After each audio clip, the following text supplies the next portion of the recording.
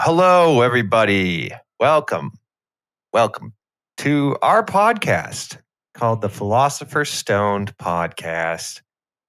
Little play on a Harry Potter movie title, but also, it's an old alchemy thing, right? From back in the day. I don't know why I'm explaining our name, but we thought it was quite clever, didn't we? Sam Laboon, what's up? Yo. Yeah, exactly. Very clever. No one's ever thought of it before. Never, ever. We're originals. This is our second episode we've recorded this week. And why is that, Sam? Tell us what happened here. Well, we're doing a 3-part series. Yes. And we recorded part 1 last week. Yes. And then on Monday of this week, we recorded part 3. Mm-hmm. And if you're a keen observer, you'll notice that we didn't record part 2. So I think that was Sunday. And you know what? This is a little bit of a blessing in disguise because I actually am now, because this podcast will come out before the one we recorded on Sunday. So I actually have the opportunity to preemptively apologize for this upcoming podcast next week because out of the 3 cylinders that I have operating in my brain, none of them were working that day. So I kind of want to blame it on the fact that I didn't know anything about part 2 because we skipped it. So I couldn't understand any of the concepts. But in reality, I was pretty much a deadbeat that day. That's okay. So now this is your warning that next week's podcast, you guys might enjoy it, but I couldn't fucking learn anything. So maybe now that I get part 2, part 3 will make sense to me more. So, I don't know, Sam, what else we got going? Like, do you have anything else? I guess we already went through our, what happened in our personal lives. So there's not much to add, right? Unless you had like an amazing 2 days. No, I'd say this is like the podcast equivalent of a Christopher Nolan movie. It's like all out of order. You have to rearrange it, play it through multiple times. Yes. We are the memento of podcasts. You just got to piece it all together at the end of whenever we finish this thing. Did you see his latest movie, Tenet? No, I heard it was underwhelming, is what I heard. Yeah, I heard it's just really hard to follow. Like, I heard the action's cool, but it's just, you got no idea what's going on. Yeah, maybe he needs to dial it back on the confusion thing. Like, let's just do a linear story, please. Okay, Chris, let's turn the confusion meter down. Okay, Chris, yeah, we get it. You know how to throw a fucking plot together in a Jackson Pollock style, but let's get back to basics here. Yeah. Beginning, middle, end, hero's journey. Nail it, knock it out of the park. There's nothing wrong with keeping it simple. No, sometimes it's harder to keep it simple.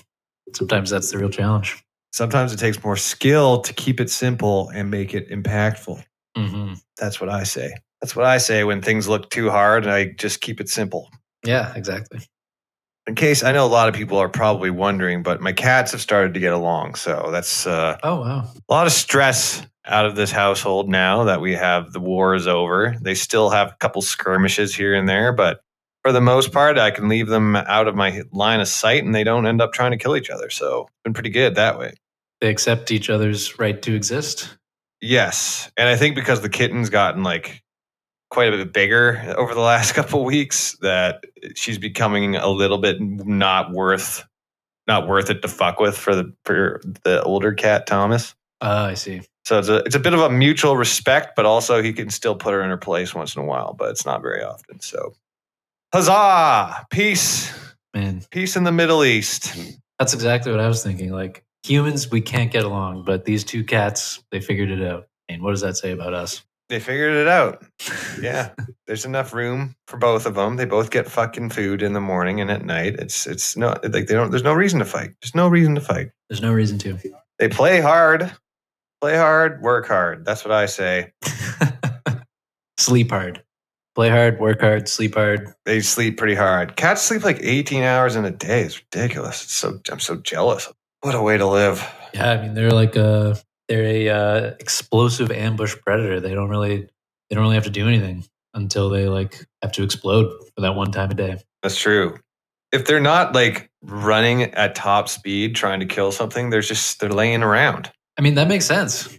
They only need about 30 seconds of fast movement a day to get their job done. Mm-hmm. Like if things work out, like it makes sense that they are lazy, right? Because if they burn too many calories and they don't catch any food, they like starve to death. So they gotta like they gotta ease into it, take it slow. That's true. Conserve energy. They gotta just sleep until the time's right, and then it's big energy, kill, eat, sleep. That's a great life. I wish it was like that. Imagine if you only had to do like 30 seconds of hard work a day and you were good after that and you could just lounge around. Oh, that'd be amazing. 30 seconds of hard work a day. 30 seconds of like really explosive energy work, and then boom, you can go back to napping under a tree.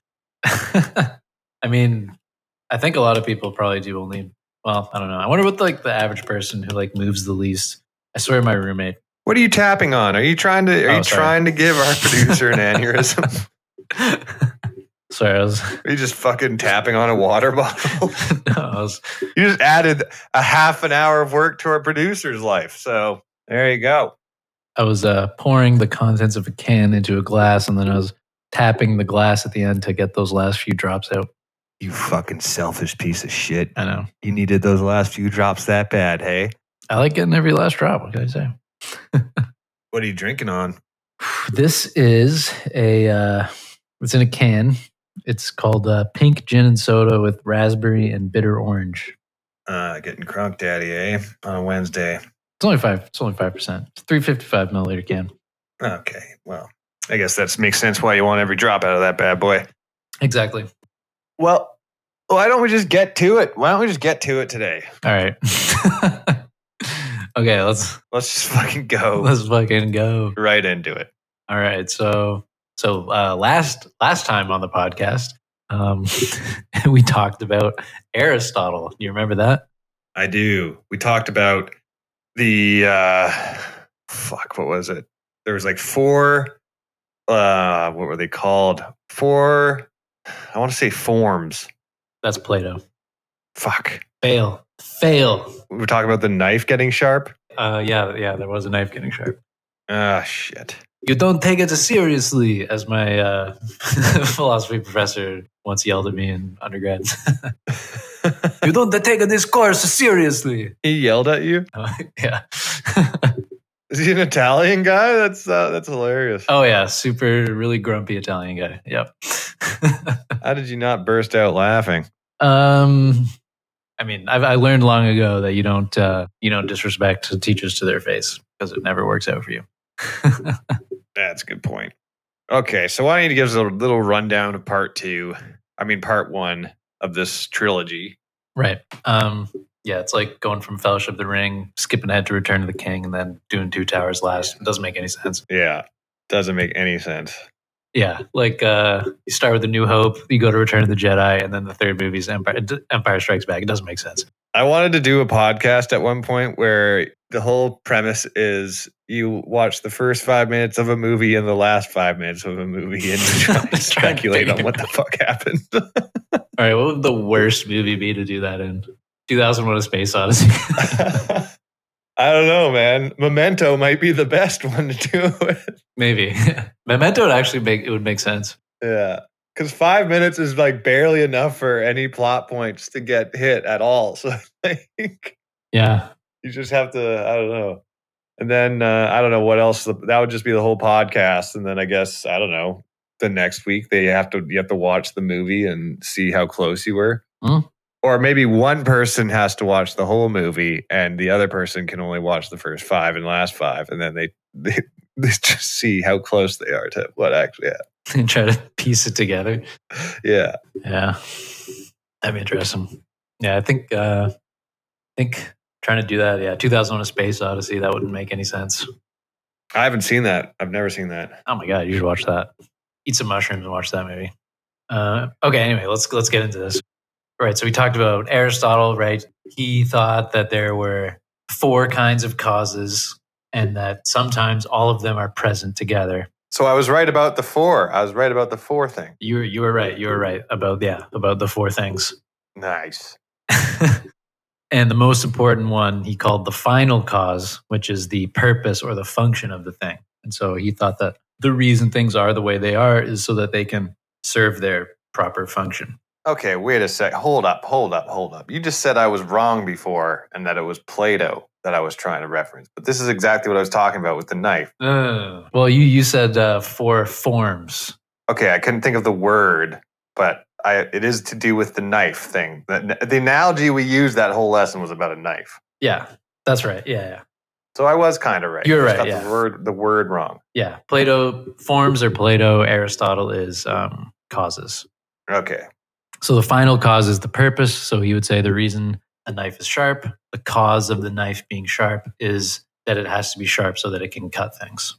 Yes. And then there's like minor causes like, oh, it's sharp because someone made it sharp, but why did they make it sharp? Well, they made it sharp so that they could cut things. So the real reason why the knife is sharp is because it has this function, this purpose. Mm-hmm. And that's true about like animals, right? Like why do all the tigers always have sharp teeth? Well, it's because the teeth have to be sharp so they can chomp on some meat. Yeah. And so this view dominated philosophy. Like people tried to shoot it down, but they're pretty unsuccessful. And it pretty much dominated for like over 1,000 years. This view dominated. Pretty good hang time for Aristotle. Pretty not bad. That's a long time for people to not be able to come up with something to refute something that we now know is incorrect. Or it's not agreed upon now, is it? No, people don't really agree about Aristotle's views on causation anymore because they don't really work for everything. Like it only works for some things. Yeah. Like the eclipse of the moon, right? Like there's no purpose for that to happen, but it still has causes. So his theory is a little too it isn't really that simple. It's not simple enough, right? Got to keep it simple, Aristotle. Yeah. Okay, so anyway, around the time of David Hume, people had started to they were less interested in Aristotle because they wanted to explain scientific causes. And Aristotle wasn't great at explaining stuff like that, like scientific stuff. Like why does the moon go around the sun? Why does one billiard ball roll away when another one hits it? Like he wasn't so good at that. Yeah. So they were trying to figure out how do you prove or justify a causal inference, right? So suppose you see a man, he's wearing a suit, he's walking down the street, and suddenly he slips.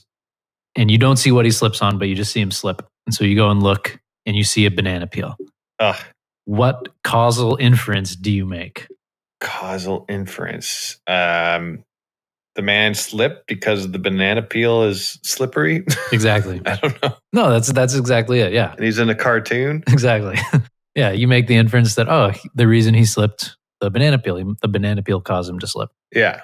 And so all the philosophers at this time, they were trying to say, how do you justify this inference? Because you didn't actually see the slip. So how do you justify this? And so some of them wanted to use deductively valid arguments, right? Do you remember what a deductively valid argument is? I'm going to go ahead and say it's in my mind somewhere probably because you put it in there, but I don't know exactly where it is right now. So I'll get back to you on that when I find it. All right. So the deductively valid argument is if the premises are true, the conclusion must be true. Right. So it's like if P, then Q, P, therefore Q. And then the other kind of justification you could do would be a probabilistic demonstration.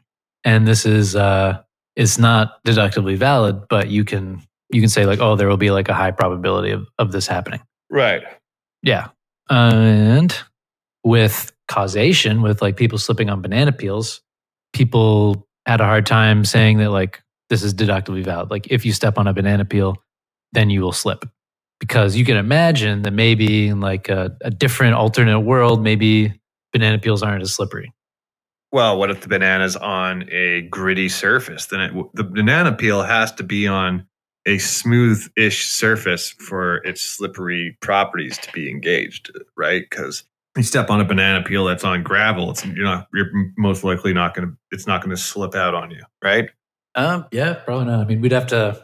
Actually, that all depends on which side of the peel you step on. Does it? Yeah, because only the inside of the peel is slippery. So if that's on the ground, if the inside of the peel is on the ground and you step on the outside of the peel and the ground isn't smooth, it won't slip. But if you're wearing kind of a shoe that doesn't have very much grip on it and you step on the banana peel with the inside facing up, you'll probably still slip. See, there's a lot of variables involved here. Okay, yeah, there's a lot of variables. So some people are like, oh, look, we can justify causal inferences with deductively valid arguments. So there's a necessary connection between the cause and the effect. And then other people said, no, there's no necessary connection. So the best we can do is probability. David Hume comes along and he says, well, actually, you can't justify this by either demonstration or probability. You're fucked. That's what David Hume said. Like, you can't do it. Does he ever come with some solutions, or do you just come in and say you're wrong all the time? No. He will have a solution. There's always like two phases to these like philosophical arguments. The first phase is called the critical phase, and this is when they criticize what everybody else is saying, and they say this is why everybody else is wrong. Yeah. And then after they are satisfied that they've proved everybody wrong, then they do the constructive phase. And that's when they say, this is how it actually is.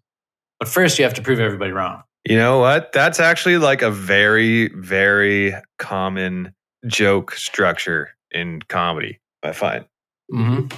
There's a lot of similarities between, just like arguments themselves are similar to jokes, right? Like they've got premises and then the conclusion is like the punchline. I think comedians are often really good at the critical phase and not as good at the construction phase. Yeah. What's the critical phase of comedy or of a joke? Well, a critical phase would be to say there's something happening in something like that's popular in society. Say like, I don't know, a TV show is really popular, and the comedian will go up and they'll say this show is so popular, but here's why it fucking sucks, actually. And then that would be the first part of the joke. If I was writing a joke like this, I'd say the first part of the joke is talk about why the status quo, the current thing is shitty and stupid. Mm-hmm. And typically they'll go after something that's widely accepted to be good. Like, for example, I heard a few comedians during Game of Thrones start off by saying that it's a bad show and they critique it. Which season? I don't know. You don't specify the seasons in a stand-up joke. You gotta get to the point. Dude, lazy research. Do your research. But I think it would be a more complete bit if they say, this is why it sucks, and this is what would make it good. Mm. And I think that's a pretty common joke structure, I find. Oh, okay. Yeah, for sure. Just be a contrarian. Like, this is why this thing that everybody likes sucks, actually, even though everybody seems to agree it's good, but this is why it sucks, and this is what would make it good. Mm-hmm. Okay, yeah, that makes sense. Yeah, basically the same idea. Yeah. So Hume, he split everything into these two groups, right? So everything that you can know, there's two kinds of things that you can know. The first, he called them relations of ideas, and the second, he called matters of fact.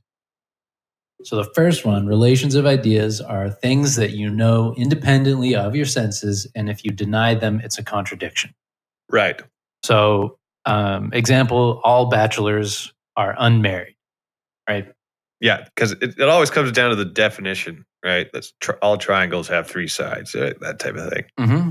Yep. Or all the interior angles of a triangle always equal 180 degrees. Yeah. So these are relations of ideas. They're true in all possible worlds. You don't need to go out and test them. You just know that they're true. And if you deny it, it's a contradiction. Yeah. So then there's the other kind, matters of fact. So these are truths that depend on the way the world is. So for example, if someone says to you, all dogs have 4 legs, you need to go and see. You need to check that. And you know what? Guess what? You're going to find out that that's not true. Not all dogs have 4 legs. Some dogs have 3 legs. Yeah. I saw a couple 3-legged dogs the other day. Mm-hmm. Yeah. If you've seen a 3-legged dog, then you've seen me, the wrestler, Bruce Springsteen. Okay. So there's an important distinction between matters of fact and relations of ideas. Matters of fact could have been otherwise, right? So it's true that the dinosaurs went extinct. That's a matter of fact. Yeah. It's true because of the way the world is, that dinosaurs went extinct. Yeah. But we can imagine another possible world where dinosaurs did not go extinct. But we can't do that for a relation of ideas. There's no possible world where you have a triangle, but the interior angles don't add to 180 degrees. Yes. Yes, quite. Quite. Mm-hmm. Quite indeed, yes.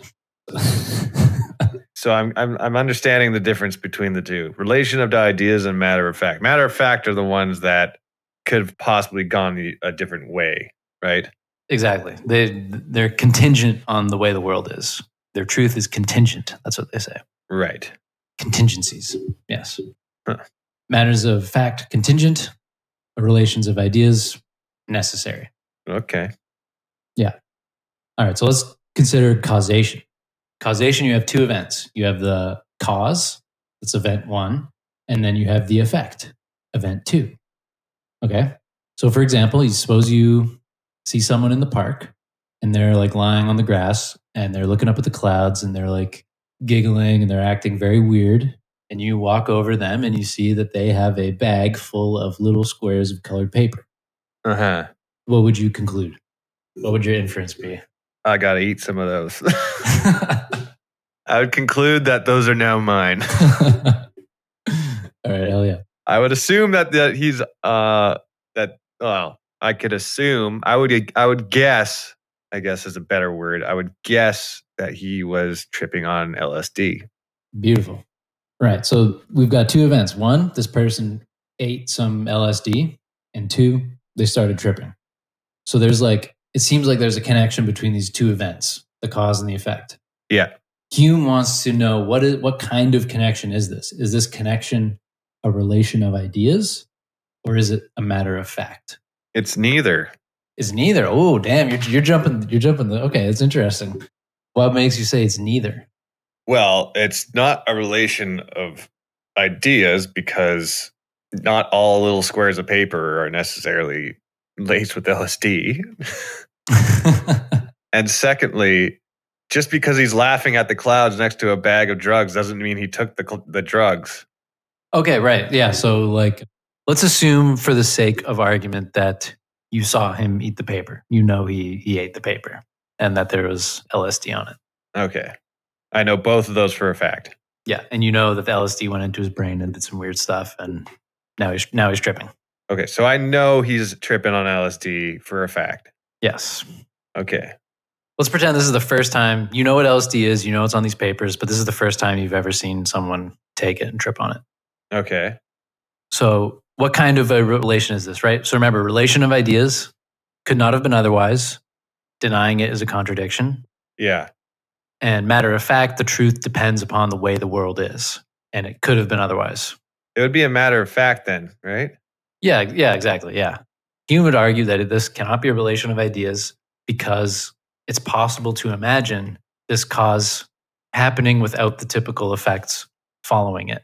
Yeah, like he could have done so much LSD the night before that this had no effect on him. Yeah, exactly. Or we could imagine that we were in a different possible world and our brain chemistry is just a little different and LSD just has no effect on us. Yes. So it's not a relation of ideas. This is not something that's true in every possible world, no matter how the world is. Yeah. I could imagine that somewhere someone is immune to the effects of LSD. Mm-hmm. That poor bastard. Yeah. Here's another way you can think about it is suppose you are a Martian and you visit Earth and you see someone eating this piece of paper. You can't tell by looking at the paper, holding it, smelling it, tasting it, what the effects are going to be. You have to see it in action to know what it's going to do. So you have to test things. Yeah. And I mean, you can't really understand what any substance does unless you experience yourself. Mm-hmm. Like someone on LSD can write down everything they're experiencing, but you still won't understand unless you experience it yourself. So no, I mean, yeah, they probably won't even understand it either. It's true. All right. So the conclusion is that the connection between the cause and effect must be a matter of fact. So our belief in cause and effect, it comes because we've seen the same events come in succession so many times. Right. We've seen people eat the acid and they trip. Mm-hmm. And we've just seen this so many times. those two actions are already related in our head, right? Mm-hmm. Like an alien could see someone eat the acid and see their strange behavior, but not link the two events at all. Right. Yeah, exactly. Now, so Hume wants to know what, like in this case, right? Like we all think we know. We would all be happy to say that the reason that we trip after we eat the LSD is because there's like some connection between the LSD and us tripping. Yes. But what justifies that inference? Do you know how LSD interacts with your brain to cause you to trip? No. No. Do you know how your brain works at all? I'm not even sure it does. So, if you listen to the next episode, you'll see that it might be a stretch to say that sentence about my brain that it works. No, I don't understand the human body. I think I probably get the gist of about 10% of the functions of a human body. Yeah. Yeah, like people have told us like why it works. They're like, oh yeah, it's like a molecule and it goes in there and it does some stuff with neurotransmitters and yeah. Like beyond like I know that I have a skeleton and like my tendons attach my muscles to the skeleton and like those are like the pumps that allow mobility, like and that there's synapses firing. But if you start talking about enzymes and fucking blood brain barriers and shit like that, I'm completely I'm faking it if you're talking to me about that and I'm nodding my head. Oh man, everybody is. Nobody really knows what they're talking about with this stuff. I bought a book written by the guy who invented LSD, and even he has no fucking clue what this stuff is. Well, it's a happy accident, I guess. It's pretty crazy. Like, this is one of the most interesting facts about LSD. The lethal dose of LSD for a mouse is higher than the lethal dose of LSD for an elephant. Yeah, see, that is where you're like, that doesn't make any sense to me. And it's also weird how like certain foods are poisonous to other mammals, but not to us. Like, why? Yeah, like I think nicotine is like really bad for horses, but I'm actually not sure about that. Well, it explains why I've never seen one smoking, I guess. Exactly. Joe Camel. You think those humps are natural? Those are fucking tumas, bud. Those are tumas. Those are my tumas. Couple of spine tumas. I'm not a dromedary, but I got two humps. One of them's a tuma. Right. Okay. So when we really like get down to it, it seems like the only real like basis for our inference that eating LSD causes us to trip is that it's always happened. Yeah. Now, you could push back on that a little bit, right? Because you could say like, well, the first time I took LSD, I didn't know, it would have never happened before, and it still made me trip. And nothing has ever made me trip like that. The only thing that I changed about my life was eating the LSD. So it must have been the LSD. Yes. But you already, you didn't know for sure, but you knew from watching other people probably, or just cultural knowledge. But you never, like I said, you can't actually understand what something's going to do until you try it for yourself. Yeah. But it's also true that the first time you do it, you don't know if it's going to work or not. You have no idea if it's going to work. That's true. And then later times when you do it, you're like, oh, this is going to make me trip in about 2 hours. Yeah. And then sometimes it doesn't work as well. So you're like, what the fuck? Yeah. And then sometimes it works way, way more intensely than you expected. And sometimes you're pretty sure you didn't even have LSD because you don't remember what you are or who you are anymore. So LSD doesn't even come into your mind. Exactly. You're just curled up on the bottom of an inflatable dinghy covered in mud. Yeah. Talking to cosmic demons. Totally forgetting that you ingested any sort of drug. Oh my God. All right. So, yeah. So the only basis, right, generally the only basis for our inference that one event, eating the LSD, causes the other event tripping is that they always occur together. They always occur one after the other. Mm-hmm. So the problem with this, or at least the problem that Hume was interested in, is that these inferences are supposed to tell us about how things are going to happen in the future. Okay, so consider these two premises, or this is like one premise and then a conclusion. So the first premise is eating LSD has caused me to trip in the past. The second premise is eating LSD now will cause me to trip in about 2 hours. Yeah. So how do we get from 1 to 2? We need a link. And so again, Hume is like, okay, what kind of link is going to get us from 1 to 2? Is it going to be a relation of ideas, or is it going to be like a matters of fact? Is it going to be demonstrative reasoning, like what you would use in geometry, or probabilistic reasoning? Probabilistic, right? Yeah, right. So Hume is like, nope, there's no way this could be demonstrative because it's possible that the course of nature could change in the future. Maybe my brain chemistry will change in the future, and eating LSD won't make me trip anymore. Mm-hmm. It's possible to imagine that. It's not a contradiction. Yeah. Yeah. So it must be probabilistic reasoning. So whenever we make a causal inference and then use that causal inference to predict the future, we have to insert a premise, a probabilistic premise. And this premise, Hume called it the uniformity principle. And that is just the future will be like the past. Right. Which is how we all navigate through life. Yeah, I agree. And Hume would agree as well. So the first premise is eating LSD has caused me to trip in the past. The second premise is the uniformity principle. The future will be like the past. So the third premise is eating LSD now will cause me to trip in about 2 hours. So that's the argument. Makes sense to me. Seems to make sense. It's like every morning I get in my vehicle and I press on the gas pedal, and I know that in the past that made the vehicle go. Yeah. So I just assume that's going to happen again today. Yeah. Now, I've had times where it hasn't, and that's usually a huge fucking wrench in my life that has to be dealt with. There's nothing like something that's always worked out for you suddenly not working out. And it always just happens at the worst time. Ugh. Yep. Right. So this argument, it looks great on the surface, but Hume would actually say this argument begs the question. It's a circular argument. It's a fallacious argument. Throw it away. Fallacious? Fallacious, yes. Okay. Salacious. Salacious or fallacious? Fallacious. Like a fallacy. And that word doesn't relate to fellatio at all? It relates to neither fellatio nor phalluses. Oh, shit. Damn. That's unfortunate. Fuck.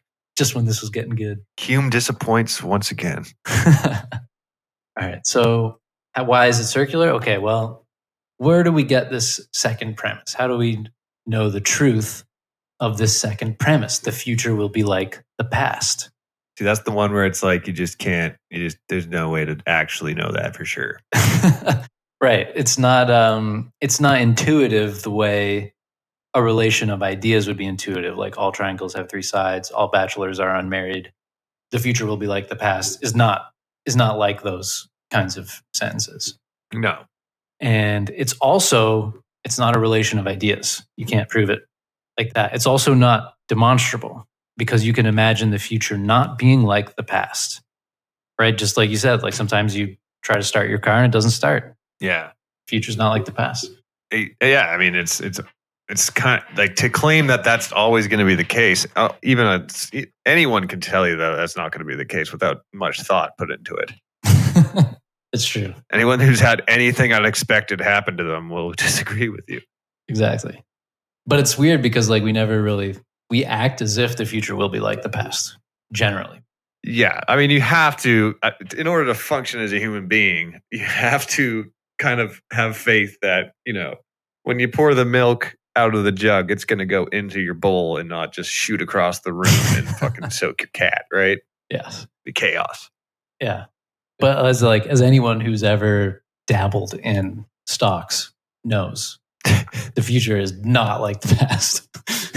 No. All right. So if we can't justify this with like our intuition, if we can't justify it, it's not demonstrable because we can imagine it being different. So it must require probabilistic reasoning, right? Yeah. But the reason that we needed that principle in the first place was to get rid of that. Was to establish we needed it because we wanted to say that it would be probable that eating LSD would cause me to trip in about 2 hours. So we're assuming the truth of our conclusion in our premises. Our premises are actually just saying the same thing as our conclusion. So it's a totally circular argument. It's a phallic argument. It's a phallic argument, exactly. So it just doesn't work.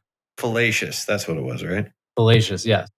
So Hume is basically saying, look, you can't, none of your causal inferences, not even your really fancy scientific ones with all of their cool formulas, all of these are sort of resting on, they're like a house built on sand, as Jesus would say. Did Jesus say that? Yeah, the foolish man built his house on sand.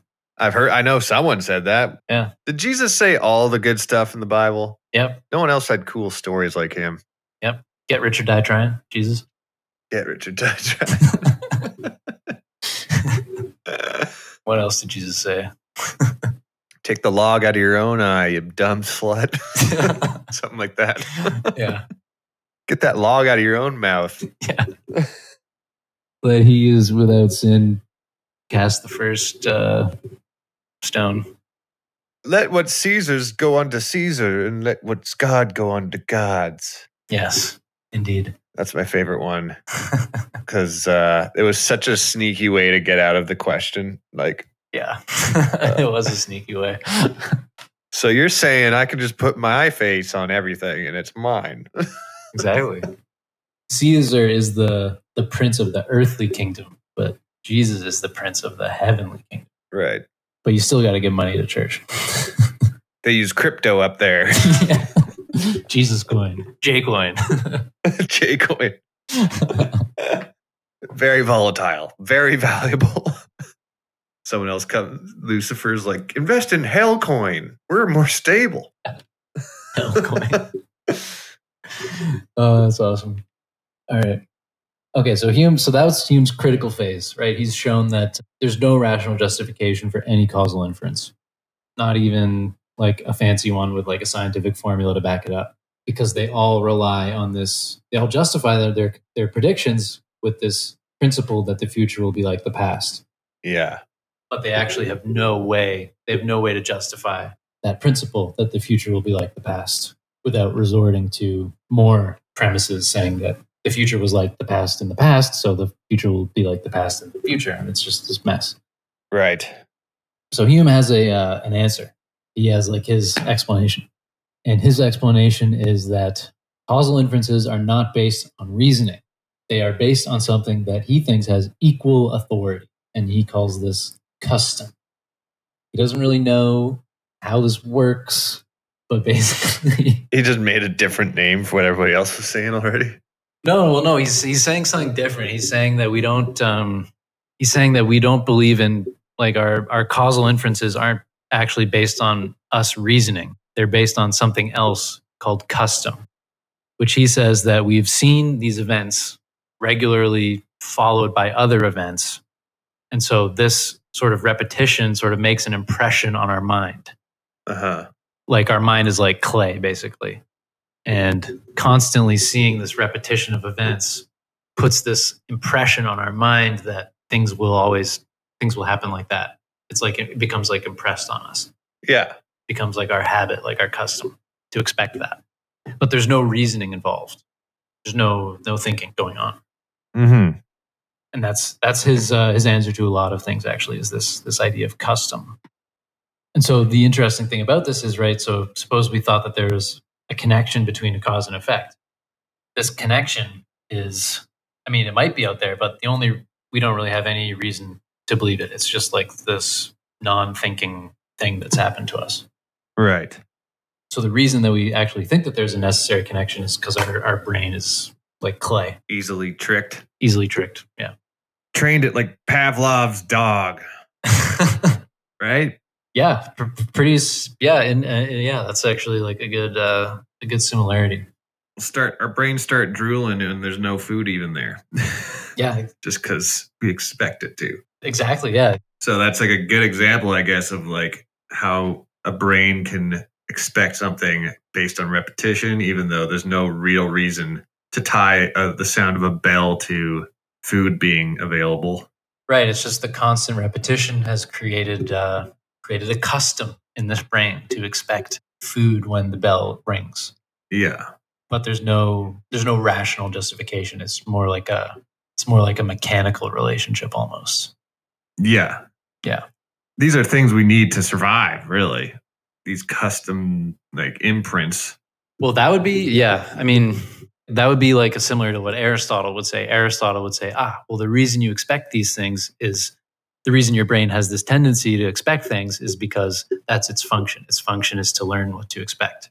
And so that's why that's actually the cause. Yeah. Like, because your brain has to make predictions without really any thought in order for you to like progress through life at all, right? Yeah. Well, that's like another interesting thing, right? Is like the brain does a lot of work that we consciously are not privy to. Yeah. Like when someone throws you a ball and you instinctively reach out to catch it, it's really hard to like program a robot to do that. Like it takes tons of it. I mean, that's something that they can barely do now. Like get a robot to catch a ball out of the air with a hand. Yeah. Like that's hard to do. But our brain can do that so fast because somehow it's basically like somehow doing calculations to predict like the trajectory, where you need to put your hand. Mm-hmm. A lot of reflexive behavior is obviously without thought happening. It's like how you can pretend to throw something at someone and their arms will shoot up automatically. Yeah. They didn't really think of anything. Yeah, there's no conscious thought, but in order to direct the hand to that exact point in space at that exact time, there is like a calculation that you have to do. But your brain just does it subconsciously without you knowing about it. It's almost weird like that you say this, because sometimes I find it almost more difficult to catch something tossed at me if I know moments ahead of time that they're going to try and throw it to me, right? I feel like I have a higher success rate if people just toss something at me with no warning, as long as I'm like kind of looking at them. Yeah, that's interesting. Because like the anticipation of the throw, now you're actually kind of doing calculations on like consciously, whereas if someone just throws something at you, your brain does all that without you having to think about it. Yeah. Whereas if you're anticipating the throw, now you're like focused on what's about to happen, and the anticipation, you're trying to like run through all these scenarios of where it could go, where it might end up. Whereas I think this is totally unscientific, but I feel like I have a higher success rate if I don't know the toss is coming. I mean, you might be onto something. As long as it's not like, whipped at my head, or I need to be like, it has to be in my field of view, obviously. But yeah, no, you might be onto something. There's a really interesting phenomenon called blind sight. And this is like this rare, have you heard of this? No. So this is like this rare condition where someone is blind because there's been damage to a particular pathway, a neural pathway in their brain doesn't work. Mm-hmm. So the information from their eyes isn't able to get to their visual cortex through this particular pathway. Uh-huh. So like they're blind. If you ask them like, do you see anything? They're like, no, I'm blind. I can't see anything. I don't even know what it is like to see. They're totally blind. But sometimes some of these people, they have another pathway that isn't damaged and that information can go through to the brain, but they're just not consciously aware of this information. But these people are able to, like they've done experiments on this. This is like a real phenomenon where they can, for example, navigate around obstacles without knowing that the obstacles are actually there. Interesting. And so the idea is that your brain basically is processing information for you, even though you're not consciously aware that it's processing this information.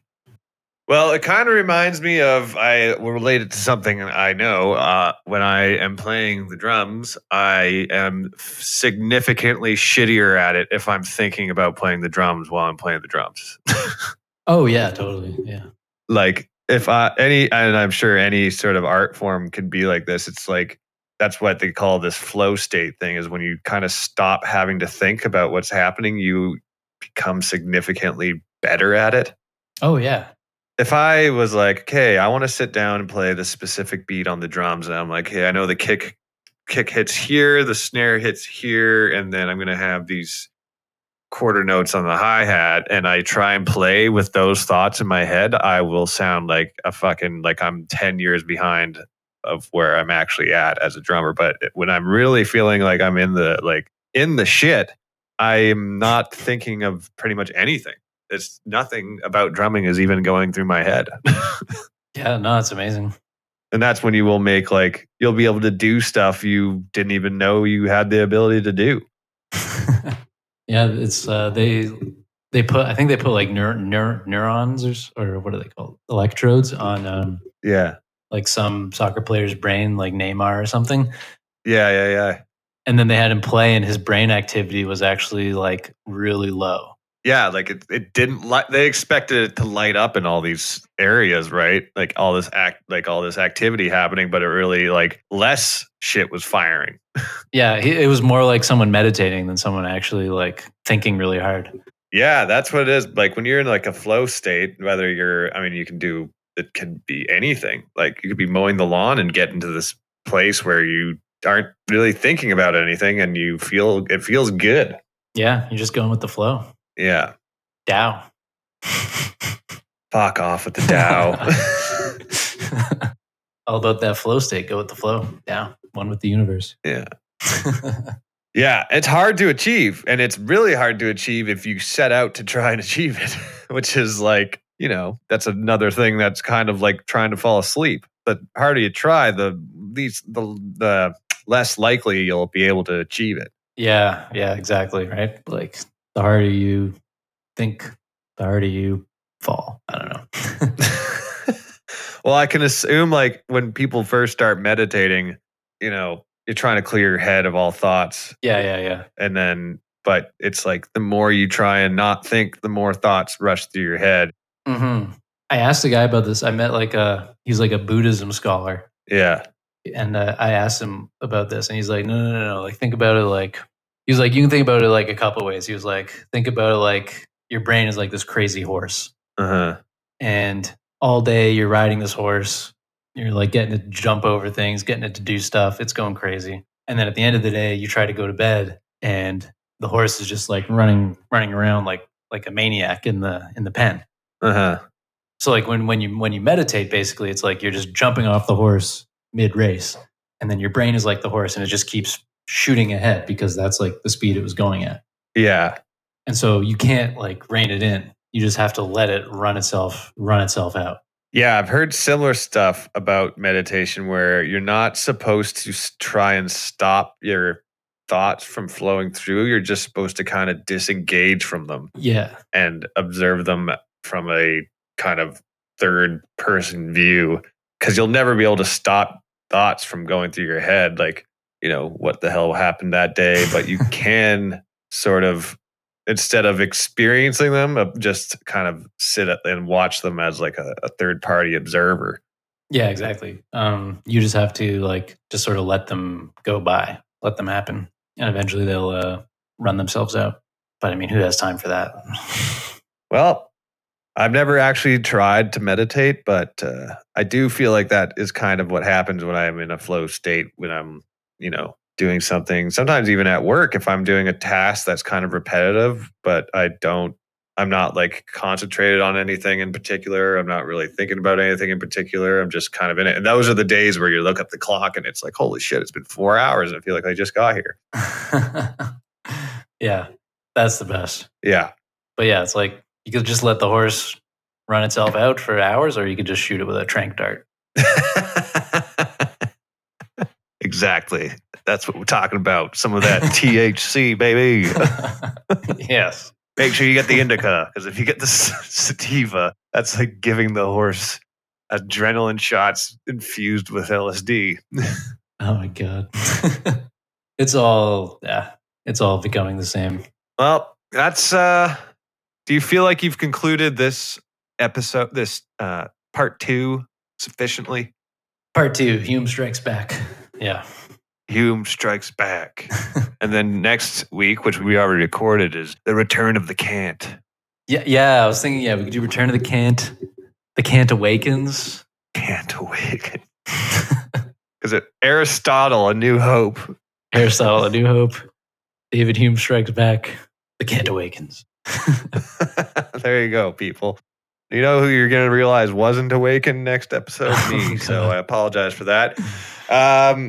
Emails, questions, comments, concerns, donations. You can send us packages in the mail, Yeah. Send us packages. found something on your walk home and you're like, like this, Sam and Jordan. Yeah. And much like that story in the Bible, if we can't agree who gets it, we'll just cut it in half and we'll each get half of it. Yeah. Don't send us a baby. No, do not send us a baby. At least don't, not a baby. A toddler, if it can walk, I can make something work with that. I'll put it, I don't know what I'd do with it, but at least it can like walk around on its own. But like try and avoid sending us live animals or humans in the mail. Mostly emails would be great. Questions are really the gold we're after. Comments are like the silver, and then concerns are like the bronze. And I guess babies would be like the just don't send us any babies in the mail. I don't know why why do I have to keep saying this to you people? Don't send us your children in the mail. But if you do send Sam Laboon in Toronto, that's it for our episode. You guys all take care now.